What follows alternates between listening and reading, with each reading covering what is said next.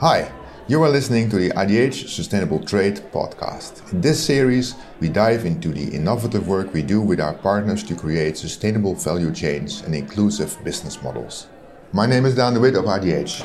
We are at the celebration of 1 year Beyond Chocolate, the Belgian industry-wide commitment to work towards ending deforestation and towards living incomes in cocoa in 2030. The Belgian Cocoa Covenant is unique as it is the first covenant ever to adopt living wages and living incomes as a goal. We are here with some key players of the Belgian cocoa and chocolate world.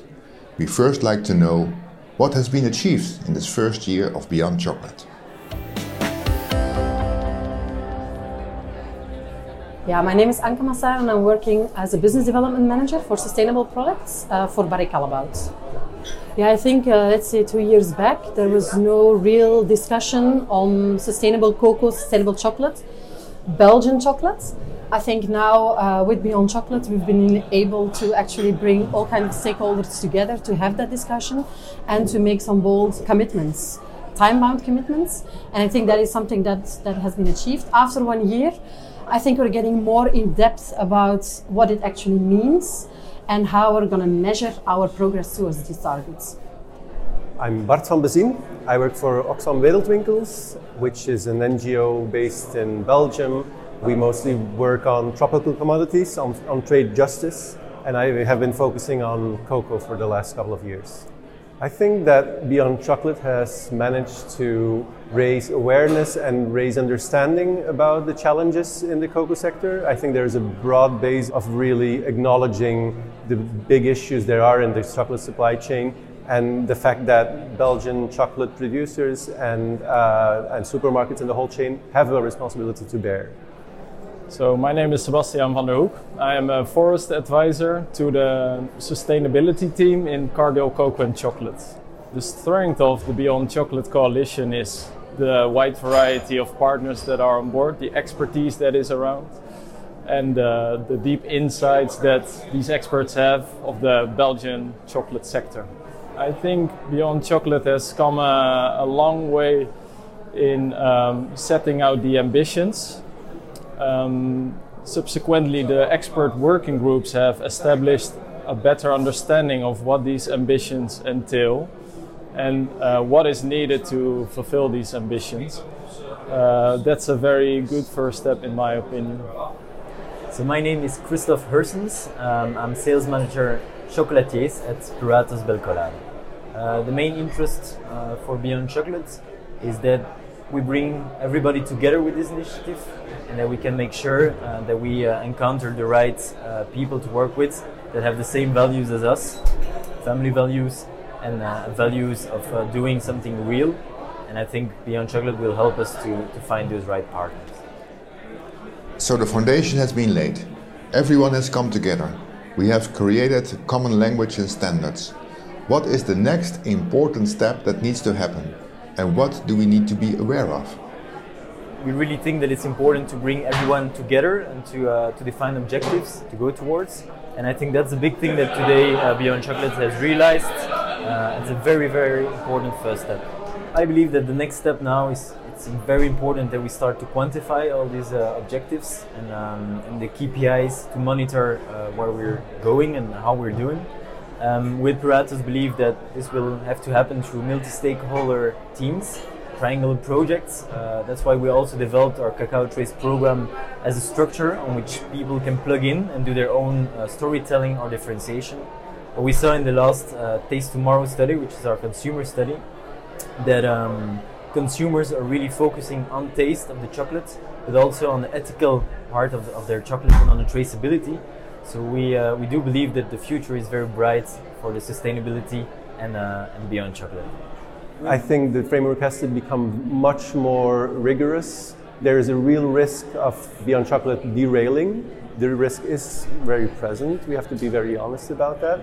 There is an opportunity of being a great success, obviously, but I think the risk of derailing is in watering down definitions. I think that it was very important that Beyond Chocolate has committed to living income by 2030, for example.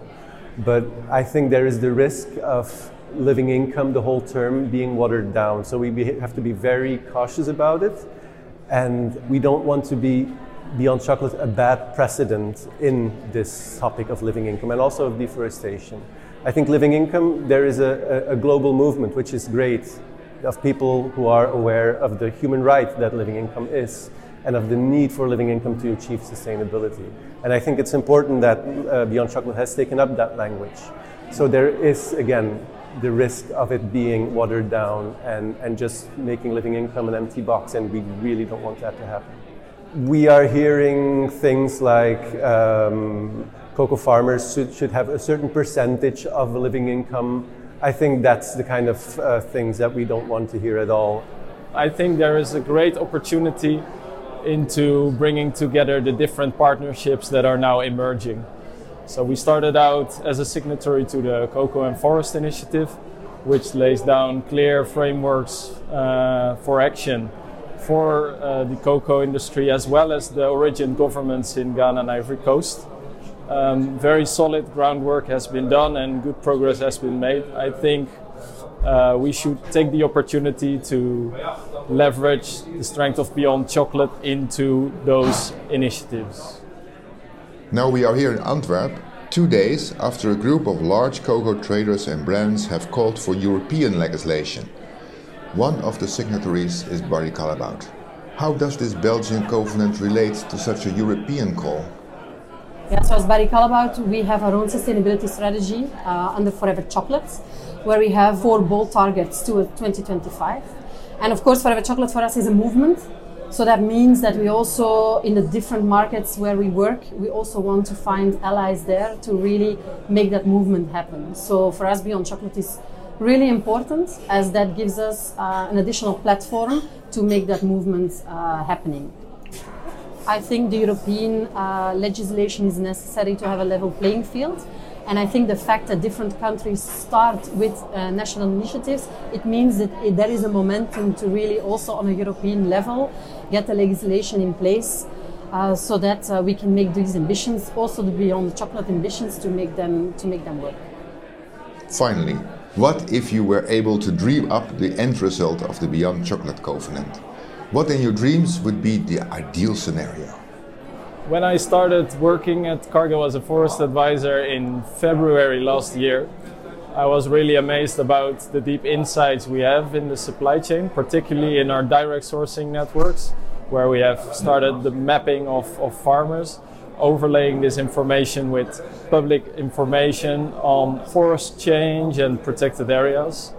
It's now time to take these insights into further targeted action with other partners.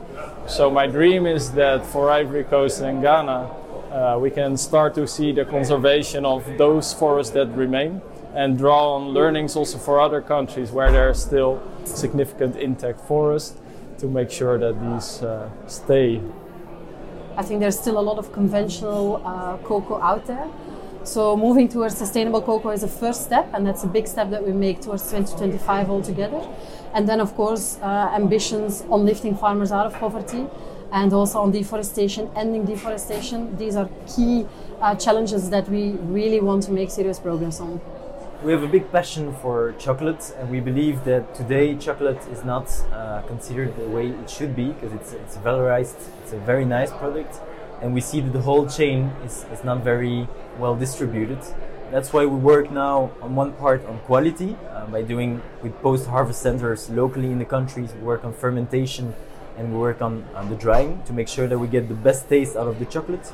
And in the second part, we transfer a part of the margin that we do with this added value directly back to the farmers.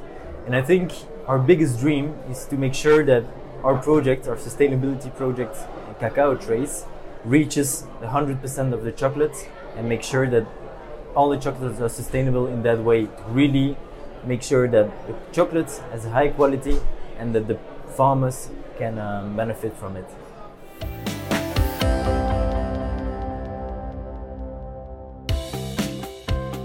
This was the last IDH podcast of 2019. On behalf of IDH, I wish you good winter holidays, a sustainable 2020, and I hope to welcome you back next year.